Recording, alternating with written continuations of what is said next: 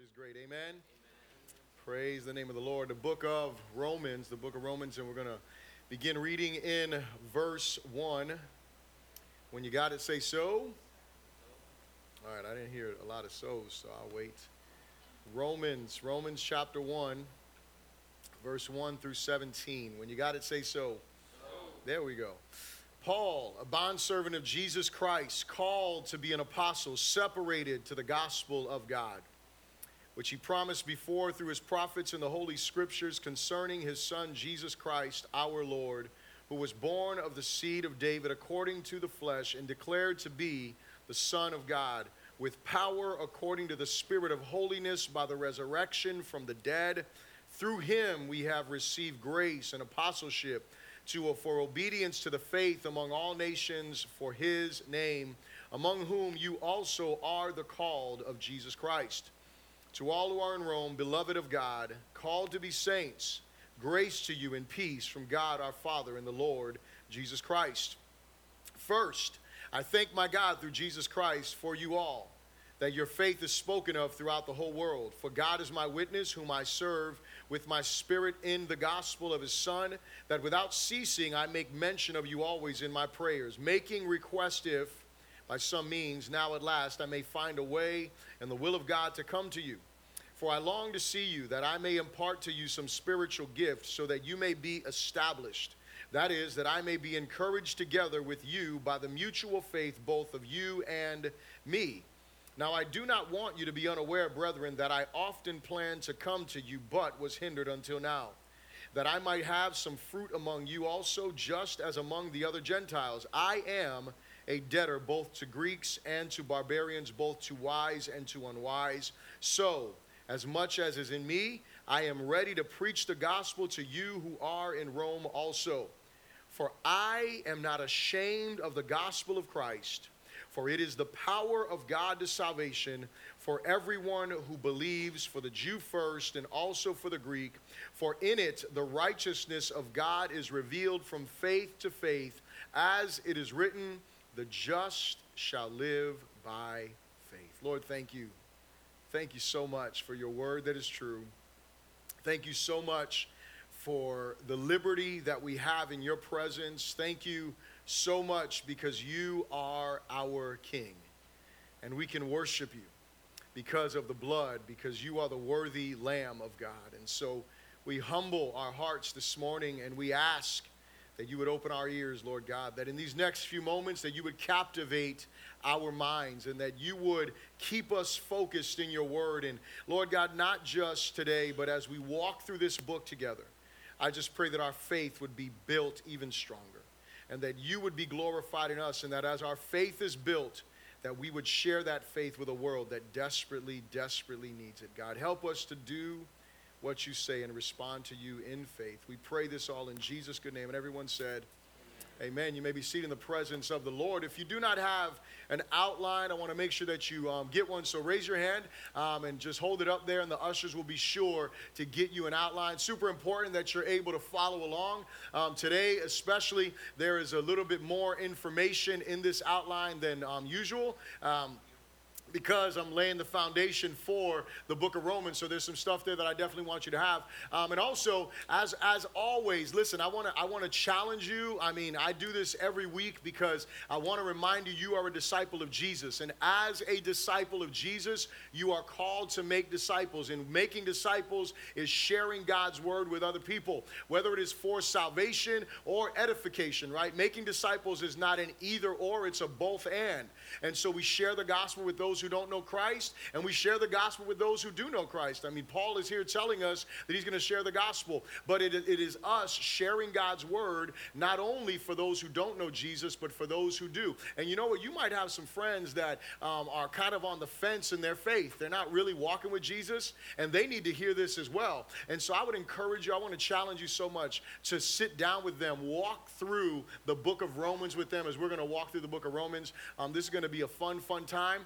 like I said, we're going to be here for a while. This is the series is entitled The Foundations of Faith, and that's what the book of Romans is. And so if you look at your outline there, you'll see in any building project, the foundation is the most critical component of the stability of the building. If we don't have a solid foundation, the building can't go the way that it should, right? Things are going to crack. Things are going to fall apart later on. If you're going to build high, you got to dig deep. Are you here?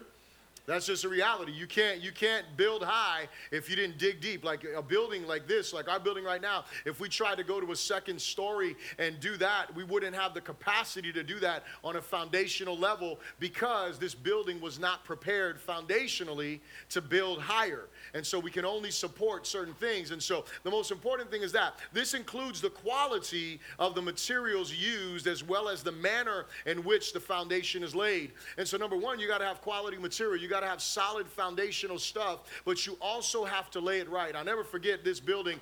This is the first building that I ever actually saw the foundation as it was being poured and everything that went on. I mean, I worked construction when I was around 16, 17 years old, but I didn't do this part of the construction. And even in my own house, I didn't watch them lay the foundation. But here, I happened to be here the day that they were laying the foundation. And what I realized is that there was a lot of prep work even before they started pouring the cement in this place.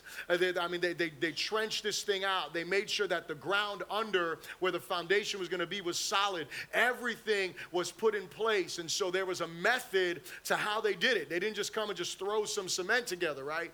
And, you know, I'm from the old school, right? And so I remember back in the day, you know, you would just go and I'm just saying, like, you would mix cement, you know, on a piece of wood somewhere, mix some water and just, you know, take a shovel and that was it. And then you would do whatever it was you were doing. You didn't worry about permitting or anything like that. And, you know, we get upset with people about permits, man. But let me tell you something. Permits save lives. Are you here?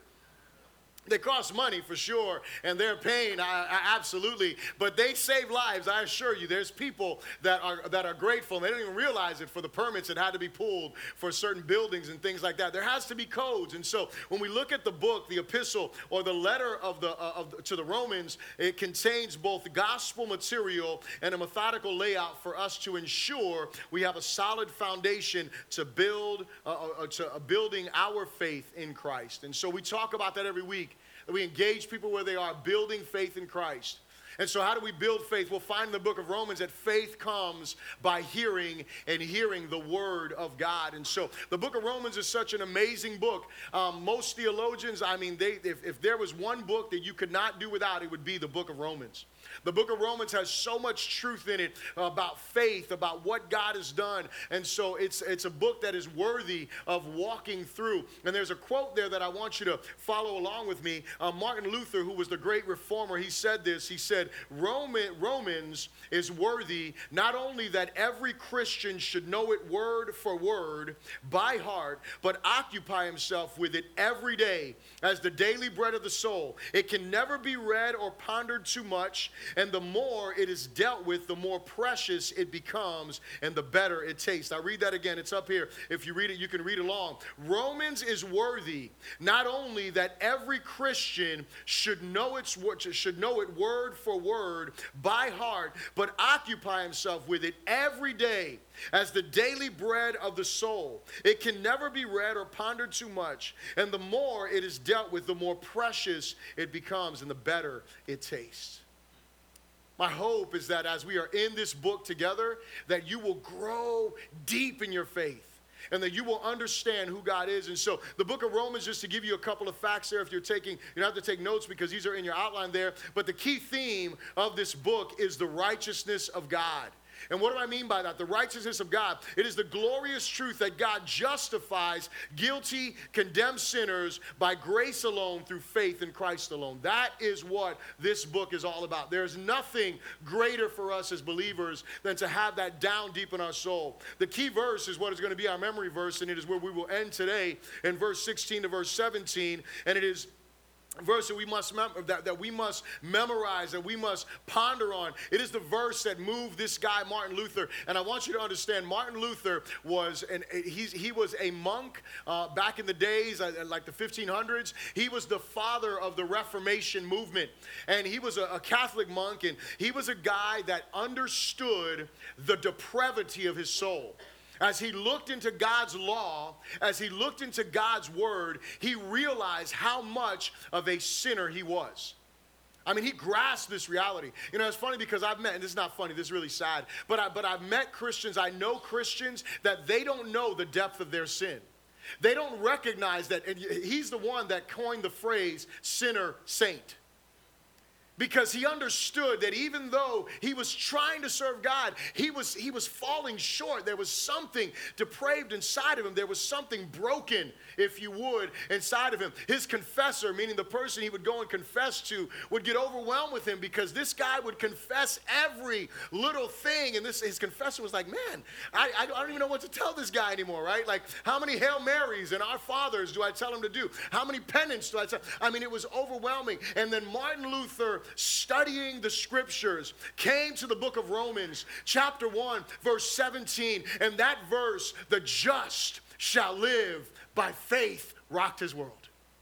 It changed him in a deep way to where he was willing to lay his life down and say, man, I'm willing. And he didn't want, listen to me now, he didn't want to create some revolt against the Catholic Church. What he wanted to do was he wanted to bring life to this church, but they were unwilling to repent. They were unwilling to hear the truth of their need for faith alone. Sola fide. Faith alone in Christ alone. And when we look at Romans, that's what Romans should do for us. And so when you look at the book of Romans, you can break it down into either 2 parts or to 7 sections. And so if you're going to break it down into 2 parts, chapters 1 through 11, those would be the indicatives of the book, right? So for 11 chapters, this is what I'm telling you. I mean, this is deep stuff. I mean, you saw, and we'll look at it again, verses 1 through 7. Paul in his greeting, we could stay in his greeting for like a week. I'm not kidding. Like, seriously, like you could sit in that greeting and just stay there for a week and just mine the truths that are there. We don't have time to do that. I have like 22 minutes, right, to do this.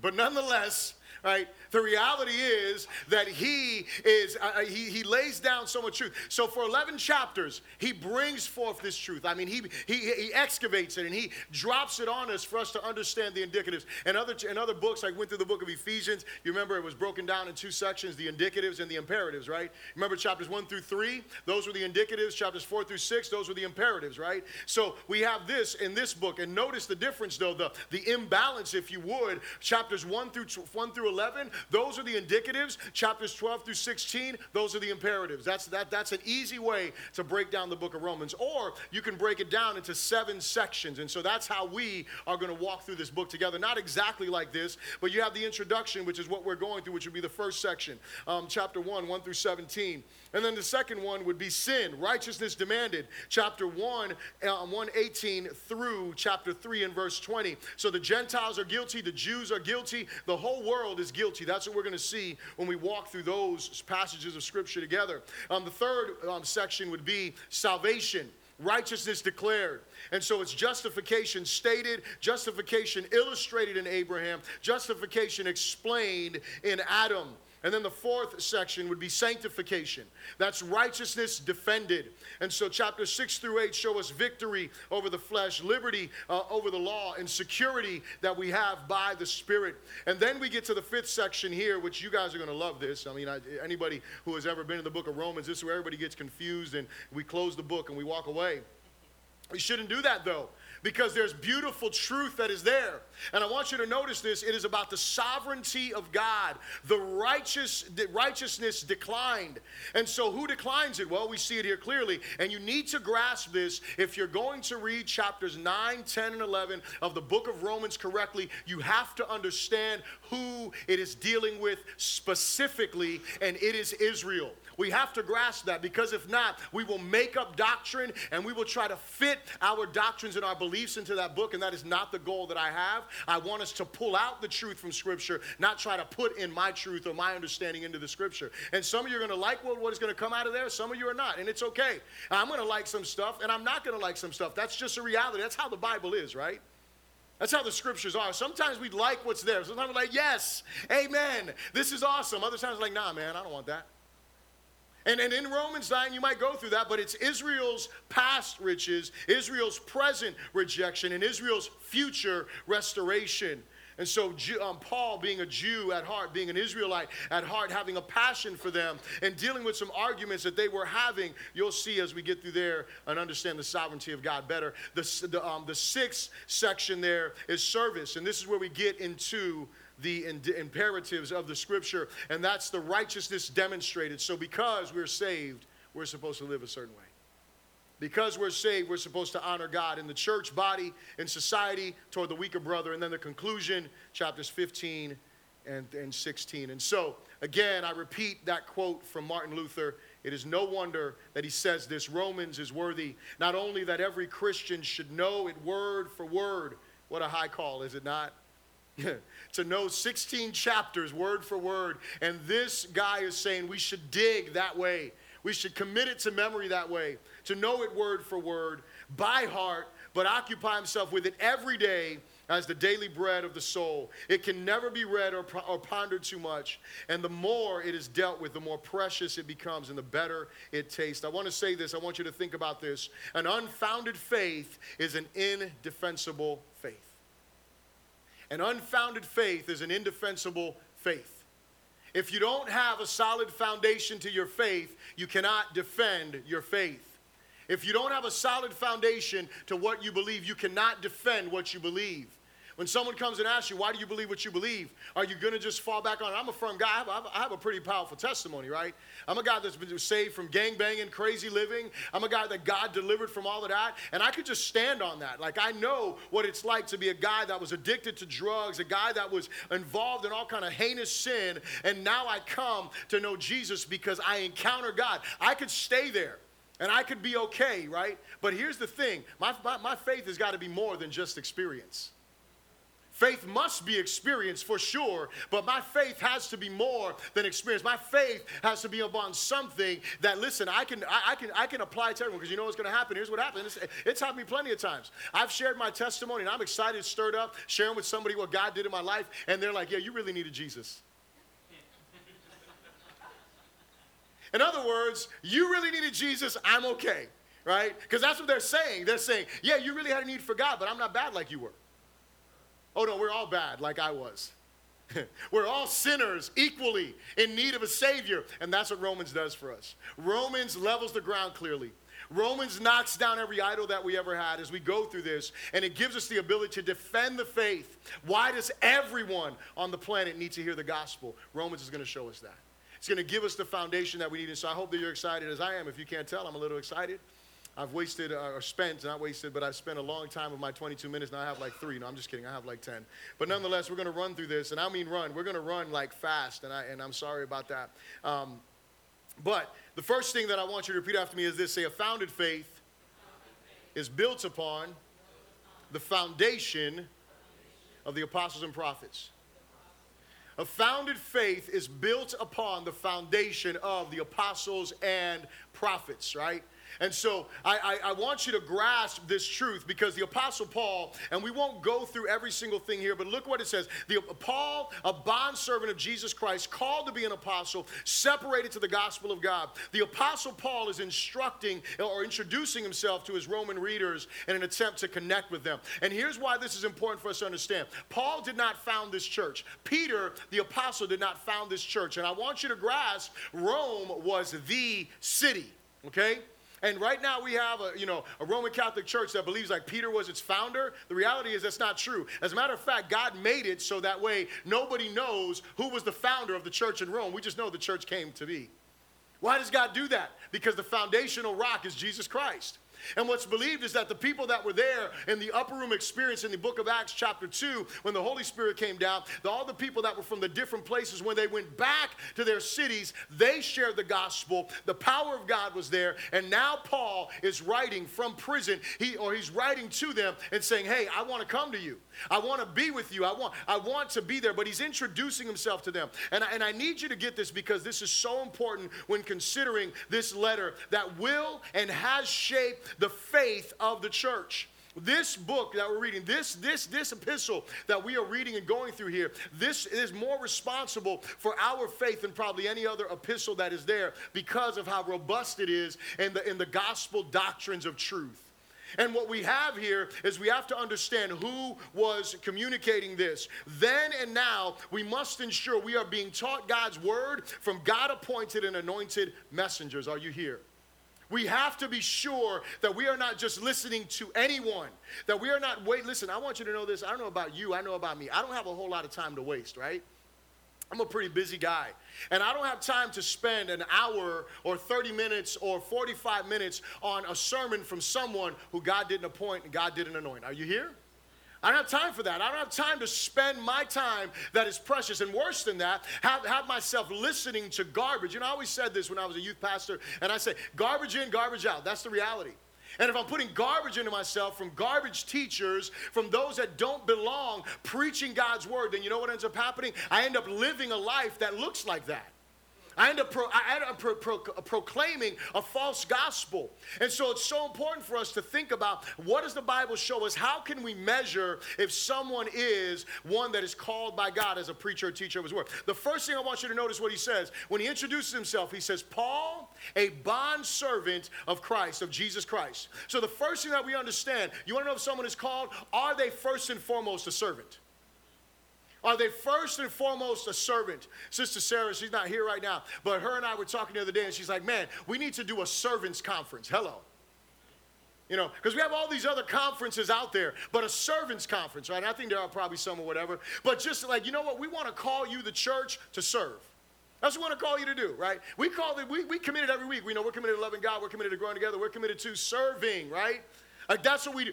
Because we understand that serving. But Paul is saying, I am a bondservant of Jesus Christ. He is a guy that understands. And when you think about that bond, there is a debt that is there. He feels a weight of responsibility. More than anything else. More than the responsibility to preach. More than the responsibility to have you hear him. It is the weight that he feels as one who is a bondservant to Christ. He owes Christ everything. And it's not because God is dangling over him the debt that he owes or the debt that he paid. It's because Paul understands the debt that was paid for him. Because Paul understands the depth of his sin. Listen, you wonder why I talk about sin so much, man? It's because we have to understand the depth of our sin to appreciate the greatness of God's grace. Paul, a bondservant of Jesus Christ, called to be an apostle. So he is one that is a bondservant. He is called by God to be an apostle or one who is sent. He has authority for a task. He is one that is a bondservant, but he also has authority. He also has a certain, and listen, so it's important for us to respect authority, right? It's important for us to honor authority, to recognize that. It's one, first of all, the person who is a bondservant, that one that serves, that one that is not looking to be served, but the one that serves, but also understands that they have been given an authority that comes from God. They're walking in an authority of God. You know what the problem is? Here's the problem that we have with a lot of folks today. They understand number two, they ignore number one. They understand their authority. They understand their position. They understand who they are, but they forget that they are supposed to be first and foremost bondservants. They are first and foremost bondservants. And then the third thing is what? He is separated to the gospel. I love this. Look at this with me. I mean, this is so rich. This is so awesome here. He goes and he says that he is separated to the gospel. Verse 2, he says, which he promised. The gospel of God. Separated to the gospel of God. So first, he's a bondservant. Second, he's called to be an apostle. Third, he is separated to something. He is separated to the gospel of God. And he goes on and he breaks down what this gospel is. And so because we have to know the gospel, we have to grasp this, which he promised before through his prophets in the Holy Scriptures. Notice this. This message that Paul is bringing is not some new message. Are you here? This is not some new message that all of a sudden he's bringing. I'm bringing this new truth forth. No. This was a message that was promised before through the prophets in the Holy Scriptures. We go back to the book of Genesis chapter 3 and verse 15, the proto-evangelion, the first gospel that is preached there. And what is the apostle? He's pointing us back. All throughout the Old Testament, there has been this communication of this Savior that was coming, these prophecies about this Messiah that was coming. And Paul is saying, listen, this is the gospel that I'm preaching. This is the gospel that I'm bound to. This is the gospel I've been sent to represent. represent and proclaim. It is a gospel that is rooted in Holy Scripture. And what is it concerning? Concerning his son, Jesus Christ our Lord, who was born of the seed of David according to the flesh. So the first thing he points out is he's saying what? He's saying this gospel is about a person, and that person fulfilled everything that the prophecy said because he was born mother and father. You look in the book of Luke, you look in the book of Matthew, you see two genealogies. One of them is the genealogy of the mother, the other one is the genealogy of the father. And what do they both point to? Both of them by the flesh were what? They were both of the seed of David. They were of the house of David, which is important because of what? God didn't even have to do this. Check this out. This is how awesome God is. Okay, God could have taken any man and let him be Jesus' stepfather while he was on the earth. Are you here? He could have done that. You want to know why? Because it didn't matter, because the seed of the man did not make Jesus. It was the Spirit of God who impregnated Mary, and Mary herself was of the house of David. Are you tracking with me here? All by herself, Jesus already fulfills the prophecy. But you know what God does? Just because he wants to up one, he says, check this out. His adoptive father is going to be from the house of David too. So nobody can say that whether through adoption or whether through conception, this guy is from the house of David. No question. No question. And then he goes on, he moves on from there, and he says, well, I'm sorry we're running, but we got to run. And verse 4, he said, and declared. So the first thing is this: he comes forth as the Son of God, and then he is declared to be the Son of God with power according to the Spirit of holiness by what? The resurrection from the dead. What is our faith rooted in? It is rooted in this truth, that this Jesus fulfilled all of these prophecies, and he was shown to be the Son of God because of what? Because he rose from the dead. That's enough. Look, we can go home right now. He is the Son of God. We're not, but we could. But here's the thing. He is the Son of God. And why do we know he's the Son of God? Because he did something that no one else could do. He rose from the dead. He did something no one else had the capacity to do. He rose from the dead. And this is why the Apostle Paul later on is going to talk about he's not ashamed of the gospel. Because these prophecies were declared over him. And so we know what? We know that through him we have what? Through him we also have received grace and apostleship for obedience to the faith among all the nations for his name. And so the Apostle Paul, he is an apostle, but also we all have this grace that we've received because of the gospel. We all have this apostleship. He is an apostle with a capital A, right? But we all have this apostolic thing that is over. So I remember Pastor Aldo, one day he was reading the book of Romans years ago. He might not even remember when he asked me this, but he was like, man, is he saying here that we all are like, he was reading and he was seeing it. I was like, at that moment, I didn't have the time to really like dig into that particular portion of scripture. And I remember saying, yeah, man, it could be saying that. But through him, we have received grace and note it, and this is why this is so important. Because he didn't say, through him, I have received grace and apostleship. He said, through him, we have received grace and apostleship. For what? For obedience.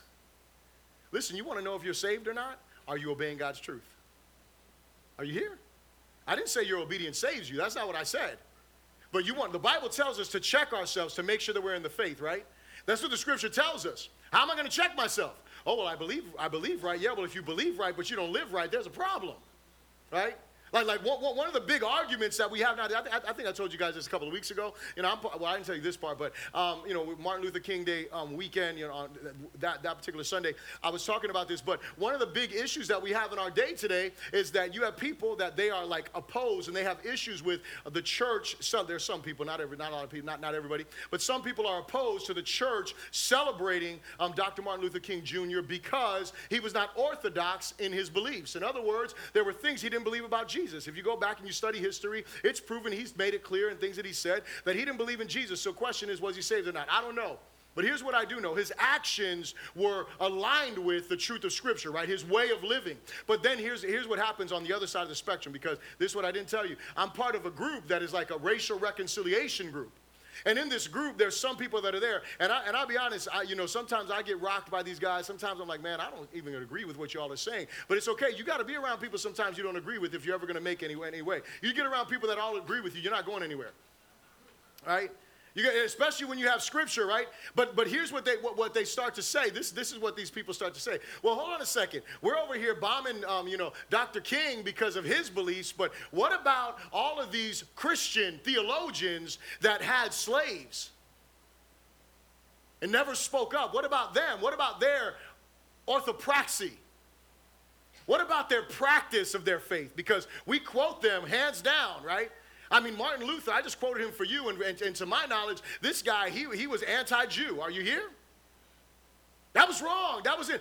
That's inconsistent with Scripture. It's just a reality if you study history. And I'm not afraid of history. You know why? Because the only history that really matters to me is the one that I just explained to you here, that this Jesus was born of the seed of David, and he rose again by the power of God. That's the history that matters to me as a church. I don't have to defend John Knox. I don't have to defend Martin Luther. I don't have to defend John Calvin. I don't have to defend John Wesley. I don't have to defend any of these people for any of their sinful ways. You know why? Because they're not Jesus.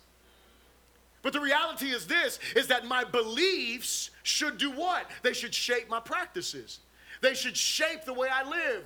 And so Paul tells us this. So we know that someone is a teacher sent from God because they're a servant of Christ, because they are called by God to do this work, because they are separated to the gospel, and because they are on a mission to do what? To proclaim the gospel in their life as they're on that mission, is walking in obedience to the truth. That's how we test if someone is true or not. It cannot be overemphasized. Our faith must be guarded from false teaching. Please hear me when I say this. Jesus shed his blood so that we could have access to God, so we could be set free from our sin, and so we could know him truly. False teachers will lead us astray and leave the foundation of our faith wanting and indefensible. When we listen to false teaching, that is what will happen. And when Paul introduces himself to the church, he wants to make it clear, I am a teacher that has a resume, and I have been sent by God. And so it's important for us to understand that it's important today to guard against anybody telling us things. The second thing I'll ask you to repeat after me is this. Say, a founded faith is an encouraging faith.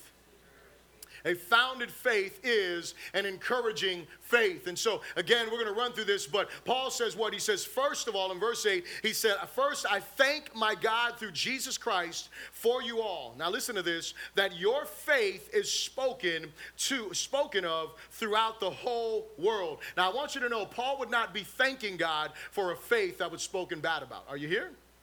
Let me say that again. Paul would not be thanking God for a faith that was being spoken bad of. Their faith was an encouraging faith, and we have to grasp that he was encouraged by their faith. The Apostle Paul had heard of their faith. He says here, the whole world has heard of your faith because they're talking about it. What does he mean by the whole world? Let me just explain to you. He means the Roman Empire. All roads led to Rome in those days. Rome was the centerpiece. Everybody went there. That was the capital of that whole area there. And so people were coming in and coming out, and Paul was hearing them speak about these Roman believers, and their faith was encouraging to him. And so Paul, here's what I understand, is that our faith in Christ may not be accepted everywhere, but our faith should be spoken of in a positive light somewhere. Are you here? It may not be spoken of everywhere and everybody embrace it. That's not the goal here. That's never going to be reality. Listen to me. If everybody likes you, there's a problem. I mean, they hated Jesus, right? Like there were people that hated Jesus. And so Jesus said that if he was hated, we would be hated. So if you're not hated at some point, at some time for the faith, then there is a problem. The apostle gives us an example, and again, we're running through this. He gives us an example to follow. When we hear of the faith of others, we should be thankful for them, which should lead us to pray for them, which should lead us to love them, which should lead us to sense a burden for God's calling to make disciples, and it should lead us to want to be with the body of Christ. I'll say that one more time. When we look at the example of the apostle Paul that he breaks down for us here, he heard of their faith. And when we hear of the faith of others, you know what it should do? We should be thankful for them. Are you here? You should be thankful for the faith of other people when you hear of their faith. And that should lead you to do what? It should lead you to pray. This guy says, Paul says, the Apostle Paul says, he prayed without ceasing, making mention of them. Without ceasing, he's making mention of them. And so he's praying for them. And he loved them. There was a love. You know what happens when you start praying for other people?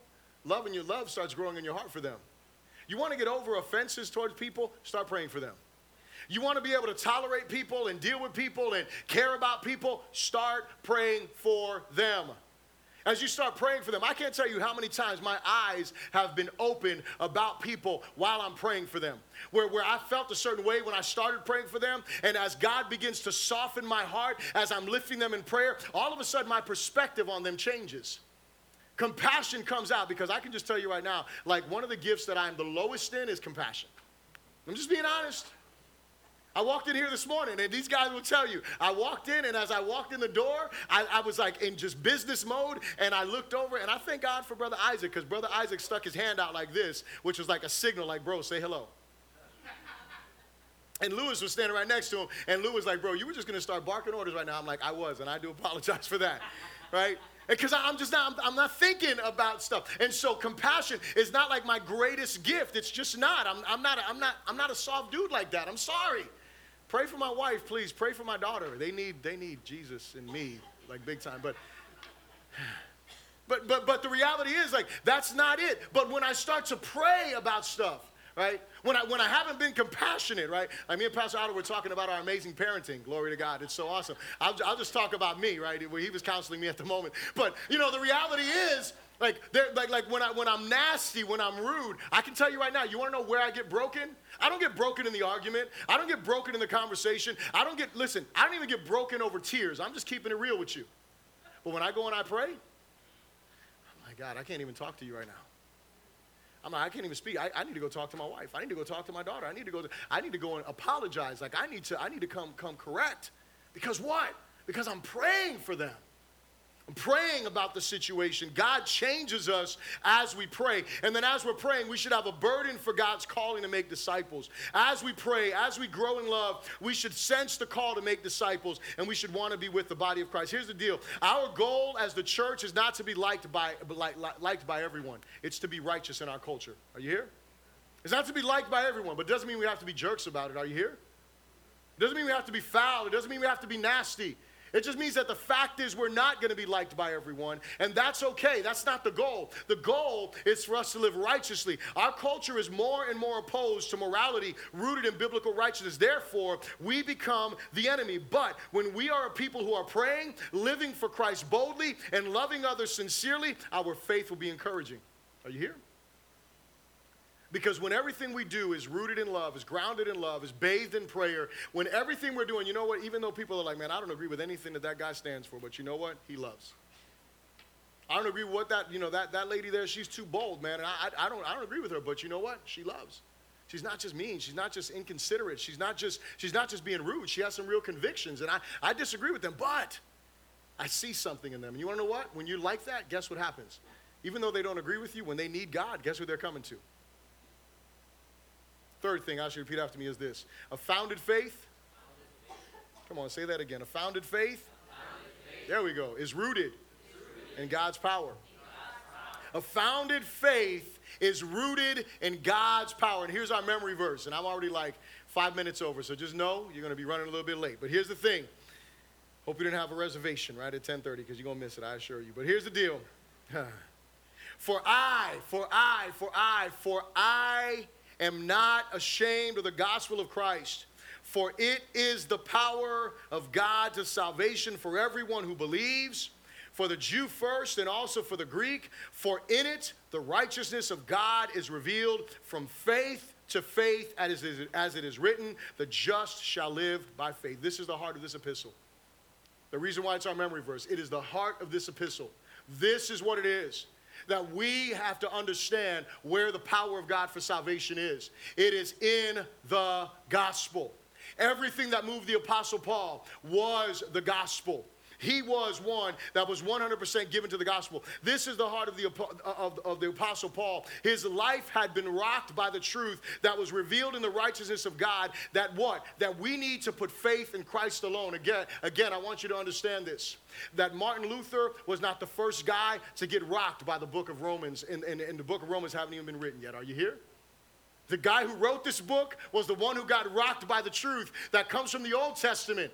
I believe it's Habakkuk, where he says, the just shall live by faith. And Paul is rocked by that truth because he starts to encounter this Jesus, and he understands everything he's been doing to try to earn his salvation is all for naught because he needs a Savior that is greater than himself. His righteousness fails, and he comes to the end of himself, and he understands, my God, Jesus is the only answer. Jesus is the only answer. And he's not just the only answer one day, he is the only answer every day. He is the answer every day, because some days I'm walking on water with Jesus. Some days I'm climbing the mountain. Other days I'm in the pit. Other days I'm sinking in the water. Other days I'm struggling in my faith. I am hurting and I'm not living that victorious life. And the gospel of Jesus Christ is always enough. Paul reminds us of this truth in this scripture. And so the apostle, he was what? He was indebted to Christ. He was eager and ready to share Christ. And he was unashamed. He was unashamed of the gospel of Christ.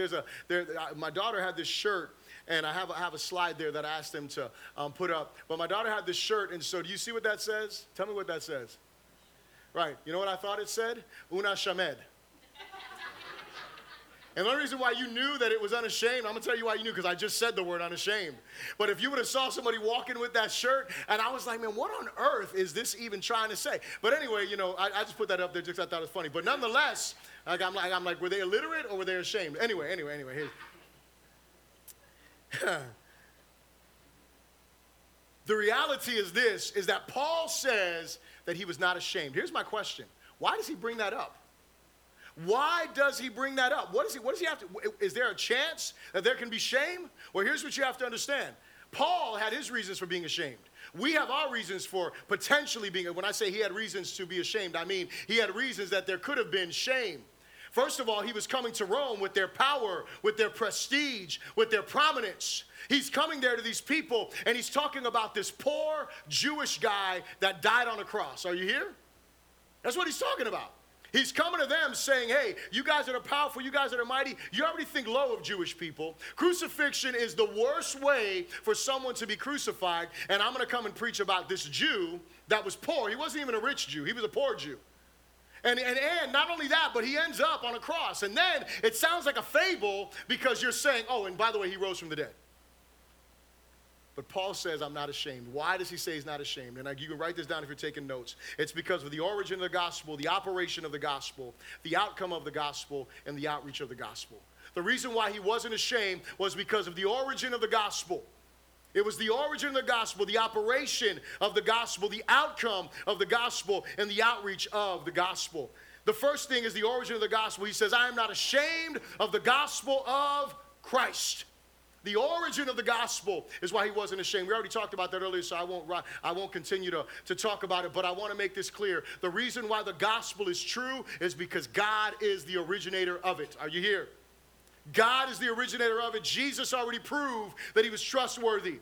And so the origin of the gospel is why he wasn't ashamed. The operation of the gospel. For I'm not ashamed of the gospel, for it is the power of God, the dunamis of God, or what we get our English word dynamite. It is the dynamite of God. It is the gospel when it comes forth through our lives, when it comes forth in preaching, that it begins to ignite something in the heart. It is the power of God that awakens that dead soul. It is the gospel that we proclaim that awakens life. It is that thing. And Paul said, I'm not ashamed of that, because you know why? He encountered it. Amen. Because in his righteousness, he was dead in his trespasses and sins. And on the road to Damascus, the power of that gospel came to his life and changed him forever.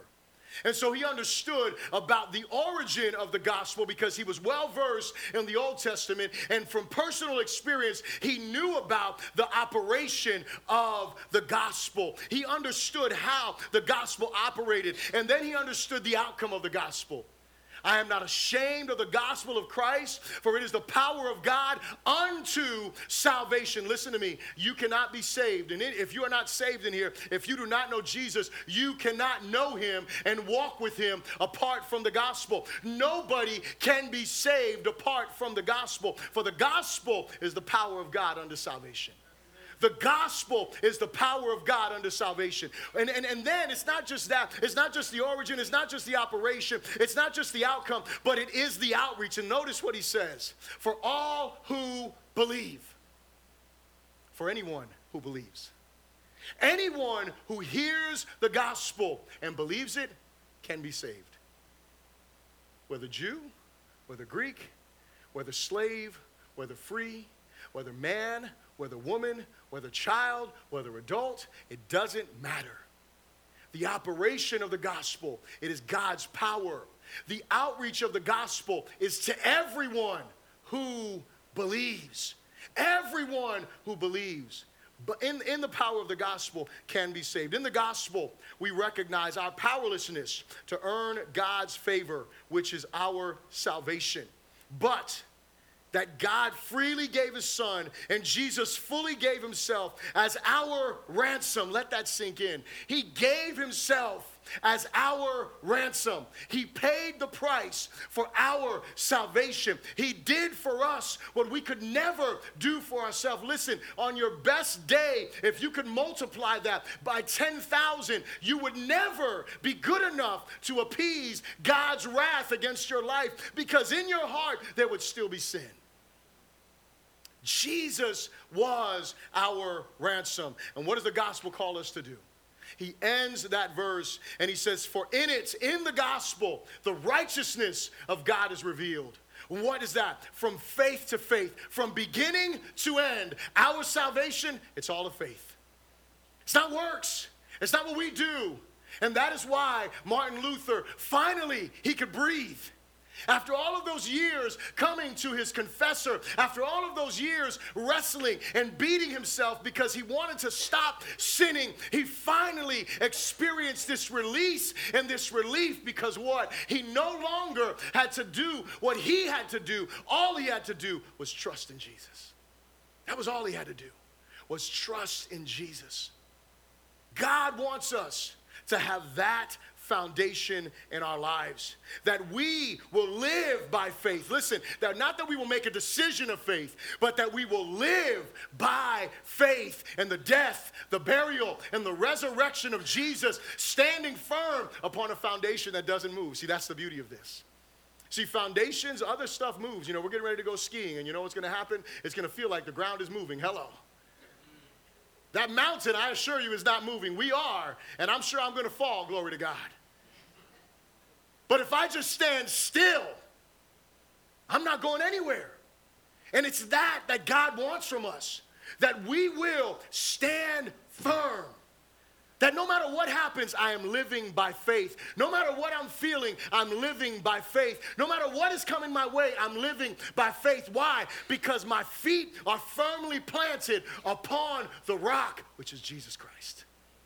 That is what the book of Romans is about. And so here's my closing question. What are you standing on?